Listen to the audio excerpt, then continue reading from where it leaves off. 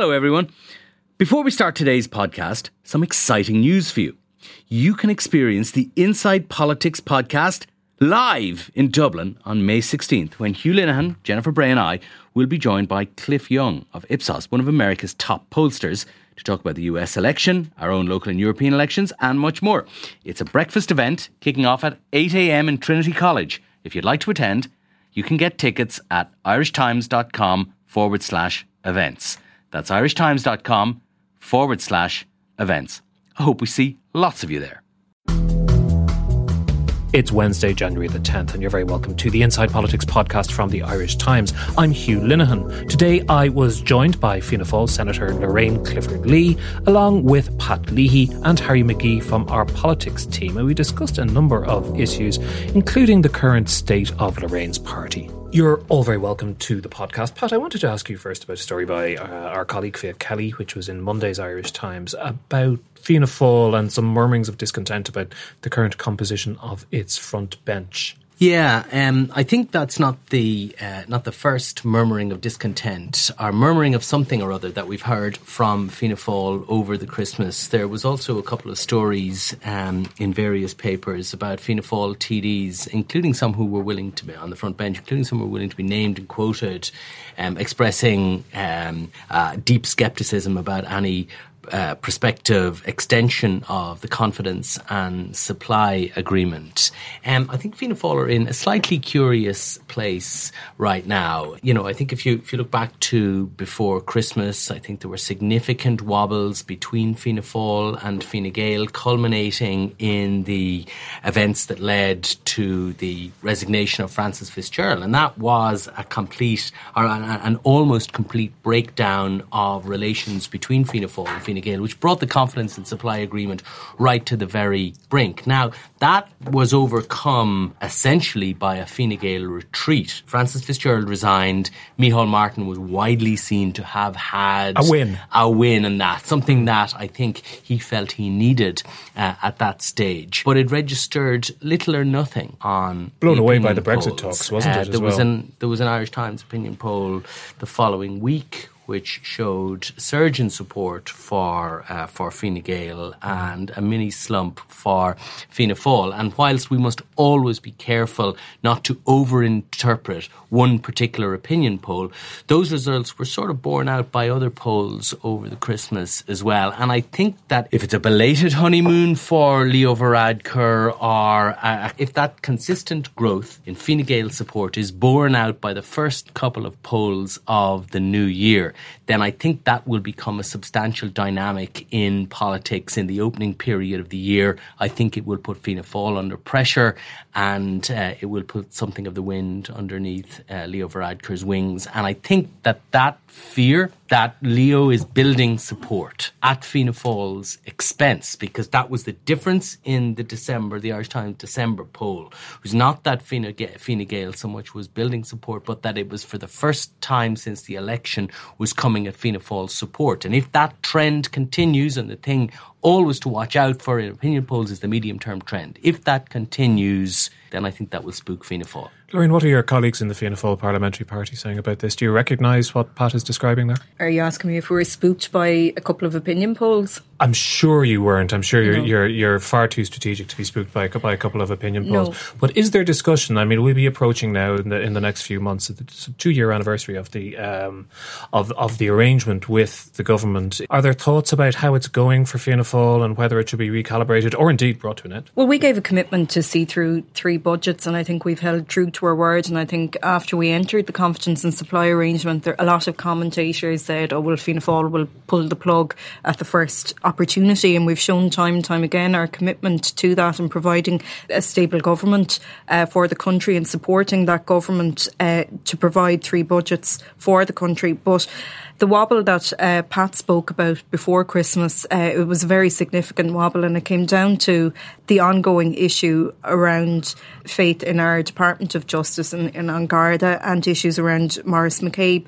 And we held fast on that, and it was the leadership of Micheál Martin really that delivered that, and we saw the resignation of the Taoiseach.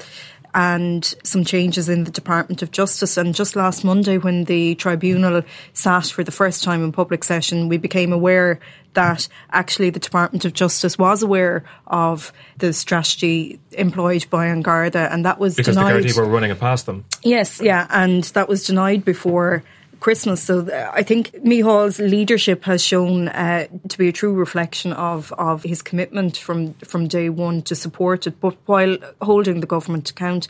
And what we want to ensure for the rest of the confidence and supply arrangement is delivery on issues such as housing, such as childcare, such as education and health. But accepting all that, and we'll come back to some of those issues a little bit later, and you're doing it for the good of the country and all that, but as we approach the third budget, the full duration of this agreement, is Fianna Fáil looking at all about, who its front bench team is? Does it need refreshing? It would be quite normal at this stage, perhaps, to be looking at those issues. And certainly Fianna Kelly was suggesting the other day that there is some desire to do that. It's up to Mícheál Martin who he has on his front bench, and I trust his judgment on that. But I think we're probably operating in a little bit of a political bubble, and the Dáil and Janet aren't sitting, so things like this come out of the woodwork. Maybe some of my colleagues aren't happy. I don't know. I haven't been talking to them about this, but I think ultimately we all accept that it's up to Mícheál Martin. But for younger members of the parliamentary party like yourself, Pat wrote a memorable column there a couple of weeks ago about how this is the youngest government now, I think, since the foundation of since independence. We have a very young front bench as well. If you look at people like Niamh Smith and Thomas Byrne, Lisa Chambers, Dara Calleary, they're all very young people, and I think we have a very young parliamentary party. I think it's the youngest parliamentary party that we've ever had. So there's a wide range of talent on the front bench, but across the party as well, and we all have different areas of interest, and we're all working hard in our constituencies, and we hope to be able to deliver for our constituencies when the time comes. Harry, what do you think? The poll that we had before Christmas was a surprising poll. I mean, Fianna Fáil had a good week in the scheme of these things because Francis Fitzgerald had walked the plank, and in the normal course of events you would have expected a kind of an instantaneous fillip for the party that had the whip hand in that particular schmozzle.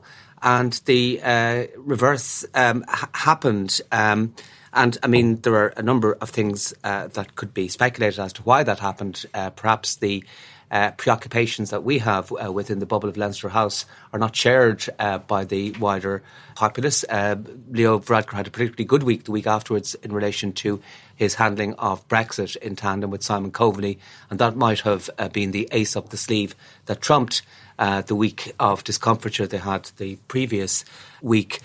My own read on it, and it has been leavened by my experience in the run-up to the 2016 election. I think Fianna Fáil did very little that was spectacular in the run-up to the 2016 election, yet performed almost spectacularly in the general election. They went from 20 seats to 44 seats. So the media tends to underestimate them? I think they do. It's like kind of saying, it's like writing off Kilkenny's chances at the start of any hurling championship. They're traditionally the biggest party. They are the party that's associated with government.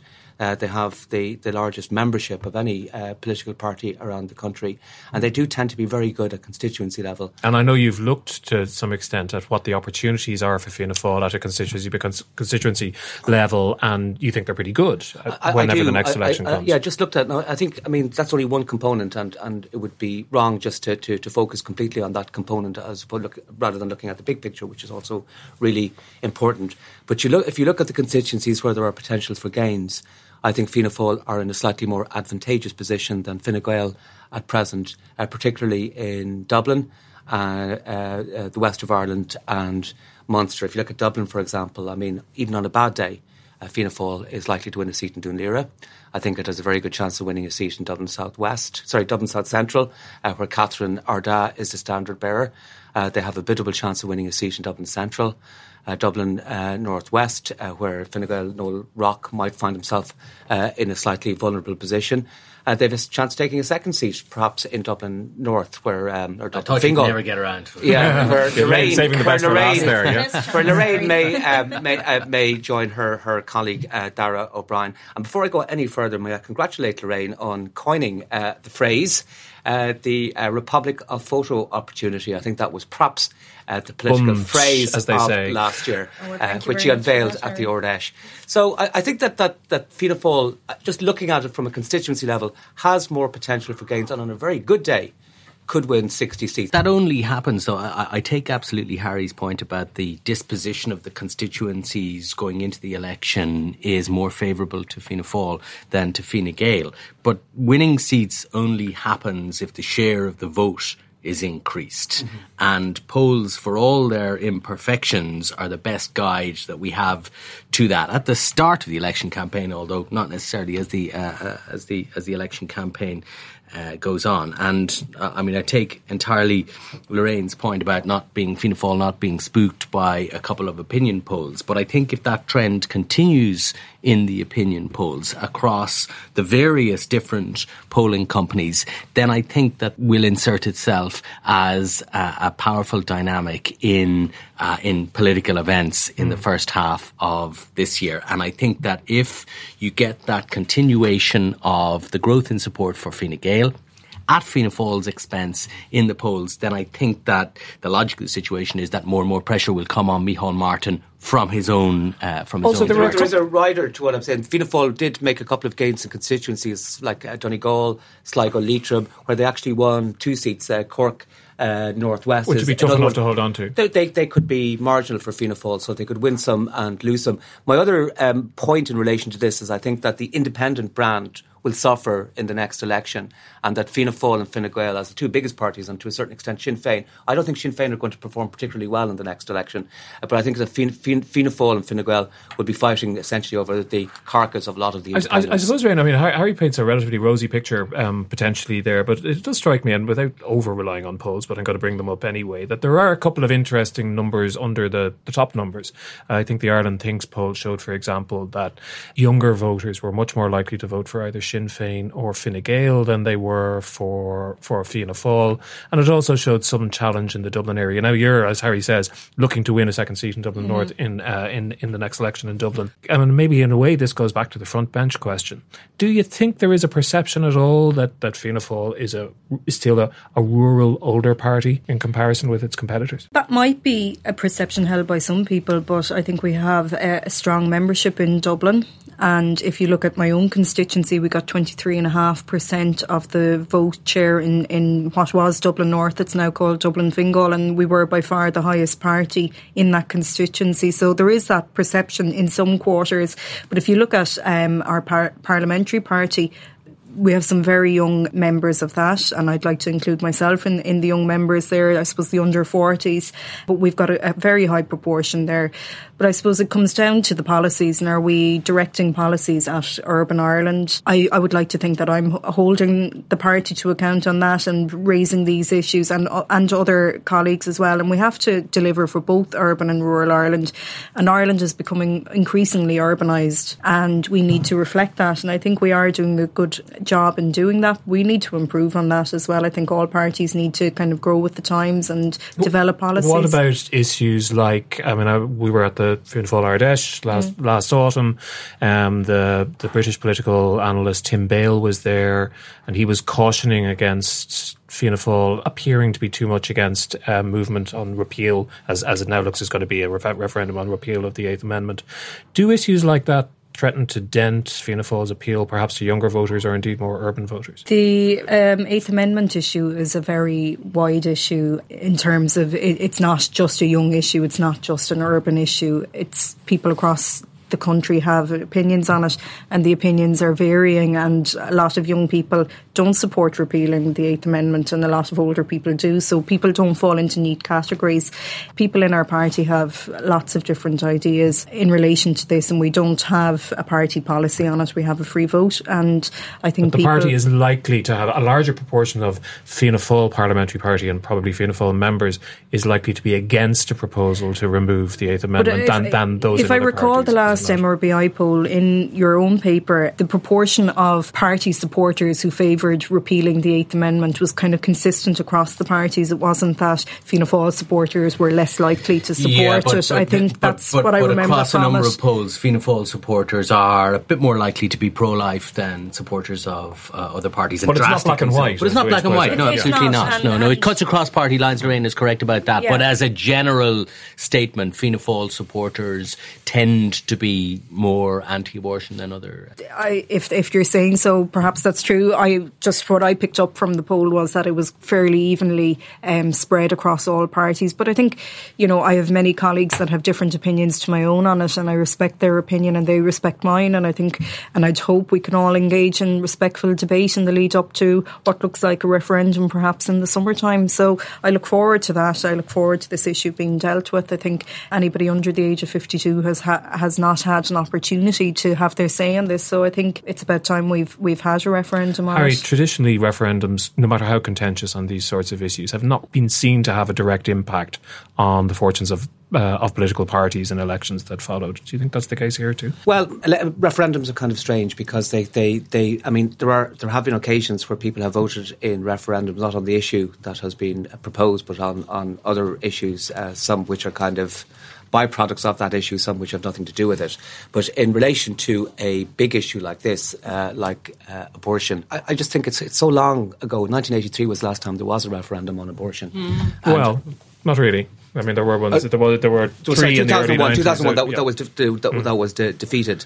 But what happened in 2001 was that all the main parties came together, but were defeated by a kind of an amalgam of people who were pro-choice and also anti-abortion. They kind of came together to defeat that particular referendum. But Fine Gael and Fianna Fáil and most of the parties, I can't remember quite exactly how parties distributed. We had the three simultaneous referendums on the issues of travel and information. Yeah. So there has been some. Yeah, I'm not sure if any of them. I'm not quite sure about 1983 because that's going a long way back, and I haven't looked at the 1983 referendum in any detail. But I don't think I can't think that any of them that there was a direct correlation between the outcome of the referendum and subsequent party support. It could happen, but I don't think we have any ready reckoners in terms of recent referendums that can tell us that. Well, even if you look at something, Pat, like the marriage equality referendum, there's no indication that anybody gained or lost as a result of their position as a political party on that, is there? Yeah, it's difficult to interpret these things in some respects, but what you can say very obviously is that there wasn't a political payoff in terms of the next election for the government that introduced that proposal and backed it for Fianna Fáil, for Fine Gael and Labour, which was the party that was perhaps more than any other that was associated with it. On the other hand, you could say that perhaps backing that referendum helped Micheál Martin in the following election. So it's difficult to disaggregate causality out of these things. But what we can say is that there's little enough evidence that these sort of votes have a direct influence on politics and on party political support, at least in the immediate aftermath. At the same time, you can't completely disregard what Tim Bale said. And if an important part of Fianna Fáil's electoral strategy will be to increase its appeal to young urban voters, then this is a subject on which young urban voters tend to be more likely to be in favour of repeal. So we were the first party to introduce a free vote on the issue, and a lot of parties have followed. You were, but in fairness, that was done from a position of weakness by Micheál Martin during the debate on the 2013 Act. Micheál Martin wanted to get his party to back that, but couldn't, and therefore made a virtue out of his failure to do that and introduced a free vote. Well, but my perception of that is somewhat different. I was on the Ard Choral at the time, and I think a lot of us had expressed opinions over a number of years in relation to this issue, and I think he became aware that people had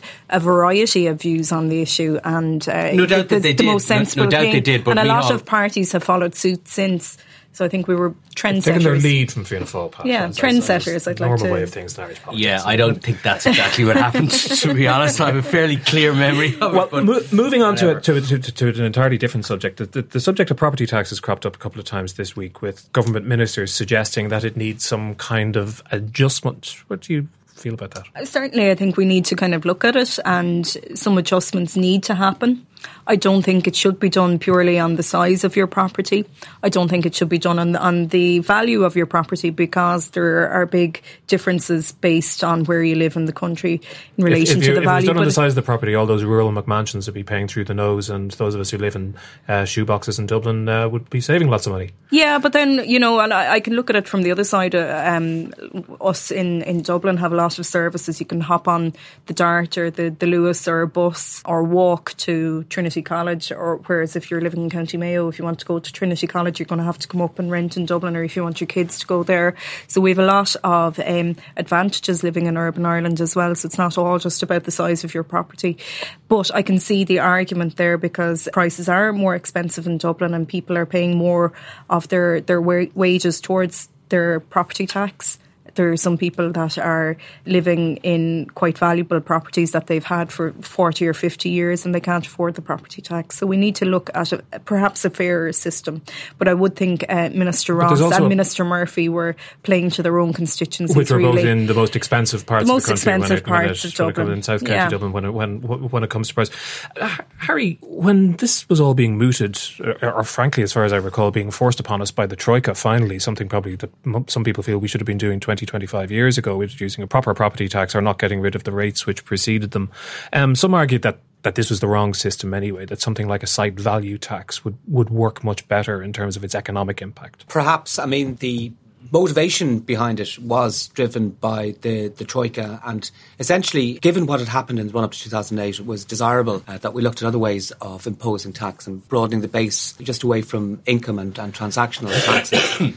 Which were the cause of the boom and also the cause of the bust in many ways. So I think the idea was good. The execution, of course, will always be clumsy, because you can't find a perfect formula for a property tax. If you start imposing it on the value of the house, you'll find those who live in the most expensive parts of the country with modest incomes will find themselves paying much higher. So say, for example, a teacher in Dublin will pay far more than a teacher who's living in County Westmeath, even though their salaries will be similar. When you do it on the actual size of the house, a person with a very big house in Leitrim with a very modest income will pay more than some well-to-do person living in the leafy suburbs. Be beyond the wit of man or woman, given that, as far as I know, nearly all countries in the developed world have some form of this kind of tax and implement it in various ways, and have done so for years to figure out the math. But essentially, you can't have a broad brush stroke one. I think Shane Ross, in fairness to him, made a fair point in saying that there are some people, for example, pensioners who are living in property, they are asset rich because they live in a house that they bought at a modest price but has greatly appreciated in value, and they're faced with a very big bill. They could easily release some equity on that house. They could. How could they do that? They could take out an additional mortgage on the house if they owned it. If you're 70 or 80 years old, I'd like to come across the bank. I think there is a provision that allows you could release equity. And you can defer it, actually.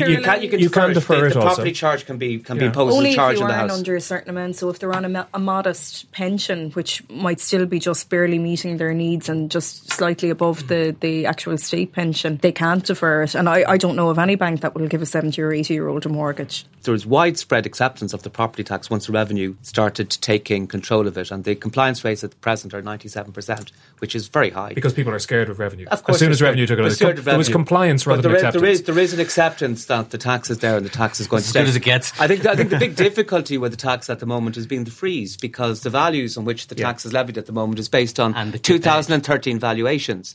And in 2013, the prices in Dublin were right at the bottom of a slump. And since then, they've appreciated by over 50%. And certain newspapers, mentioning no name, have taken delight in horror stories about how much your property tax is going to go up in 12 or 18 months' time. And especially in Dublin, because families who are living in Dublin, even in modest 3-bedroom, semi-detached houses all over Dublin, will find that property tax bill, if things stay as they are, will double.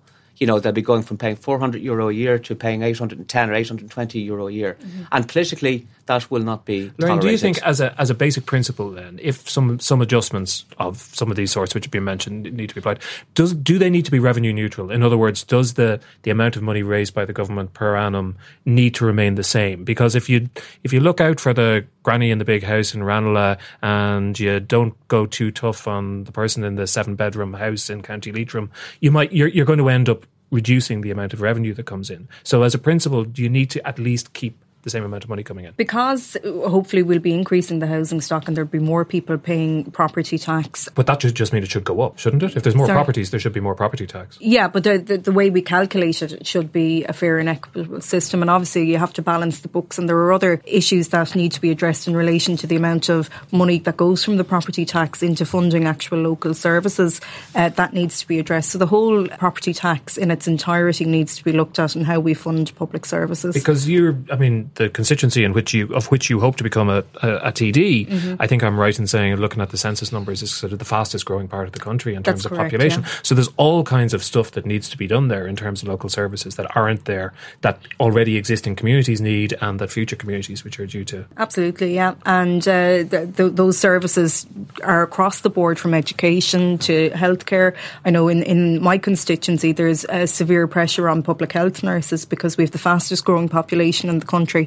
We don't have enough public health nurses to provide an adequate service right across the constituency. So, there are lots of issues like that. Staying kind of on the subject of housing and property-related issues, Conor Skehan, who gave great joy to the readers of the Irish Times over the course of the Christmas pat by casting scorn on the way they pontificate into their muesli about their, I'm kind of quoting from memory here, but he talked about them speaking over the dinner table about how poor Aráiste and Cabáiste weren't able to buy houses near them and live near them in Dublin anymore because property prices were so high. He basically, he quite entertainingly acted as a kind of a caustic broadside against the received wisdom about the hand-wringing about the property crisis at the moment. He basically said, crisis, no crisis. And given that he's the chair of the housing agency and now apparently has been reappointed.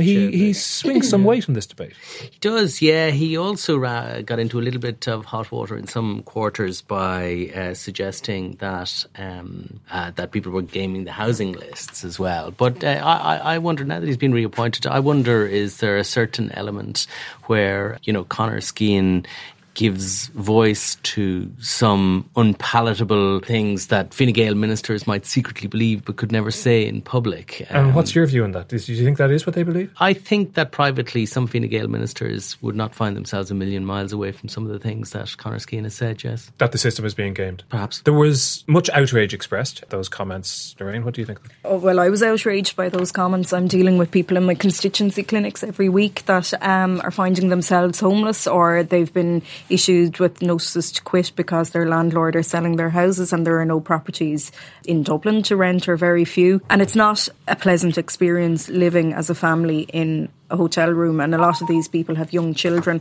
I don't know if you've ever tried to sleep at night with a baby waking and you've other kids in the room. It's not an enjoyable experience, and you're only doing it as an absolute last resort, and that's my experience. I certainly haven't been told or made aware of anybody that I've been dealing with that is doing that. Now, no doubt some people are doing it in the system, but I wouldn't imagine it's a large amount. The suggestion is that since a measure was introduced, I think a little while ago, a couple of years ago, which prioritised people who found themselves in emergency hotel accommodation or whatever it might be, that people saw that they could actually, I suppose, essentially jump the housing list ahead of other people who weren't in that situation. People interpreting the figures because they saw a jump in the amount of people that were becoming homeless, but that happened at the same time. But isn't there some evidence that kind of behaviour has occurred in the UK, for example? Well, I don't know about the UK. We're not making moral judgments here. We're just looking at what actual behaviour. Rational response by people to... I don't know if that's actually what's happening, because at the same time, house prices have increased, so landlords are selling, so more people are becoming homeless. The population is increasing and there is less housing stock then to meet the needs. So all of these are coming together, and it's like looking at some figures and interpreting them one way. I think that's a misinterpretation. The government needs to seriously focus on housing, and if this is the kind of narrative that's coming out from government, and it seems to be a consistent narrative, it's very, very worrying. Harry, I thought it was interesting that, Conor Skehan has been saying this for a number of things for a while, and among them has been actually that Ireland's homelessness problem is not, by European standards, as significant as we think, certainly comparatively. And I think he quoted some numbers, and some of those numbers then ended up being quoted by Leo Varadkar among other people. And you go in, you dig in, and you look at those numbers, and they don't really stand up very well, because when you compare the Swedish definition of what homelessness actually means with the Irish definition of, rough sleepers, they're two entirely different things. And it's not necessarily a good look for Fine Gael, that. Not necessarily, because the party presents a kind of an uncaring face to the world. Just in relation to what Connor's, I've heard Fine Gael ministers kind of saying that people have deliberately put themselves on the homeless list. And there was a piece in the paper today written by Olivia Kelly in which he says that 3 councillors kind of agreed. Nolene O'Reilly from Sinn Féin now said that she was quoted out of context, but Jimmy Gearan, who's an independent councillor in Fine Gael, said that he has seen, or he knows that some families have done that. But I think his use of the word gaming was very unfortunate, to say the very least. I think it was wrong. When you use the word gaming, it's almost like a kind of Murphy's stroke, that you're kind of pulling a fast one and getting away with it. But I mean, these families who are declaring themselves as homeless are not in an advantageous position to begin with. Sure. They're absolutely at the bottom of the heap. They're dispossessed. And what they're doing, if they're gaming the system, they're moving from a situation where they're living in an overcrowded house. They're being seen to and getting accommodation in a hotel, which is or a guest house or a hub, none of which are particularly suitable. So they're just moving from the halfpenny place to the penny place. So I think the use of this word gaming, I think, was unfortunate. I think if you read the British papers, for example, I think that they have similar difficulties in relation to housing supply and in relation to homelessness as well. But that doesn't in any way diminish the responsibility that our government faces in dealing with our homelessness crisis. And I just think that if you have a situation where families are living for long periods of time in hotel accommodation, that is unacceptable, irrespective of what's happening in other countries. If it's normal in other countries, that's also wrong. Listen, Lorraine, I completely agree with Harry, and I'm sort of torn between, on the one hand, it would be worrying if people actually thought things in private and were saying them off the record to people like Harry, but they weren't prepared to say them in public. In other words, they were constrained from saying what they actually honestly believe, and then when they come out, the language is wrong. But on the other hand, it's not a good look for boys from King's Hospital in Gonzaga to be given off about homeless people, is it? It's not. And, the majority of people that I meet with housing issues, they're actually working families. Not that should make a difference or anything, but there's an adult or 2 adults in the family that are actually working, whether that's part-time or full-time, and they cannot provide a home for their families. And that's a really appalling situation. These would be families that have had a normal, stable life all along, lived in an apartment or a house, sent their kids to school, everything is fine, and then suddenly the rug is pulled from under their feet, and they've had to give up jobs because moving from hotel to hotel to hotel on a daily basis has been incredibly stressful. They've had to give up jobs, as I said. It's affecting their mental health, but most importantly, it's affecting the health and well-being and the education of children, and I think it's absolutely disgraceful. And Micheál Martin has said that the housing crisis and homelessness is going to be if not the only issue, certainly one of the biggest issues at the next election. I'm just a bit confused as to exactly what is the difference between the Fianna Fáil policy and the Fine Gael policy right now. Well, we introduced the vacant housing bill there recently, and it has a clear outline of what we need to do to produce housing now. The government isn't delivering. This was named as a crisis back in 2014. We're now in 2018 and they're still not prioritising it. They're not seeing it as a matter of urgency. So should you not just pull the plug on them and look to get into government and implement your policies, given that this is the most urgent crisis facing the country? We had given them plenty of leeway on it and hoped, and we had listened to the government, and the minister has and the minister before the current one has outlined various plans, but they don't seem to be delivering upon them. And I think we were obliged to give adequate time and allow the current minister to settle into his brief. But if what they're really doing is putting out this narrative that it's not really a crisis and people are just having a bit of a laugh and it's kind of normal anyway. And even there was another strand to the narrative that people ended up in homeless situations through bad behaviour. and this bad behaviour is nothing more than renting a house that a landlord might want to sell and not being able to access. That wasn't said by an elected official. And interestingly, again, there was an issue of the kind of misplaced bad language, which Harry's talking about. But actually, some of the issues which were raised by, in that case, were also raised by Alice Leahy, who I think whose credentials on these kind of issues. Part of the difficulty is that people conflate the problem of rough sleeping, which is a subset of the wider homelessness problem, and a lot of people do find themselves in after behaviours that they've chosen themselves. Last word from you, Pat. Do you think homelessness is going to be the main issue in the next election, or is it going to be bread and butter? I think it is a bread and butter issue now. I think it is gone significantly beyond a social problem that affects a small minority of people that, traditionally, there's an awful lot of media debate about, but doesn't affect that many people. I think this affects basically anybody under 35 is in this position. So come back to one of our earlier points, it's a generational issue. Exactly. And it also, talk about party politics, it also affects, Fine Gael voters, the children of Fine Gael voters now who might possibly have been in the past have been less likely to be affected directly by this problem now find that they cannot get on the housing ladder as well. So I think that this is a problem that affects all classes, obviously, some more so than others across society on a generational level. And I think that it and health will be the domestic political issues that will dominate the next election campaign and dominate much domestic political debate during the year. The difficulty for the government is that they are both problems which do not lend themselves to quick or easy solutions. Will the homelessness crisis still be with us this time next year? Yes. Will the health crisis still be with us this time next year? The best that the government can hope for is to make demonstrable progress, and I think it is fighting an uphill battle on that front. We shall leave it there. Thanks very much, Lorraine, for joining us. Thanks also to Harry and Pat. And that's it for this edition of Inside Politics. Thanks to our producer, Jennifer Ryan, and our engineer, JJ Vernon. Remember that you can subscribe to us on iTunes or whatever your preferred podcast provider may be. And you can also find us at irishtimes.com/podcast.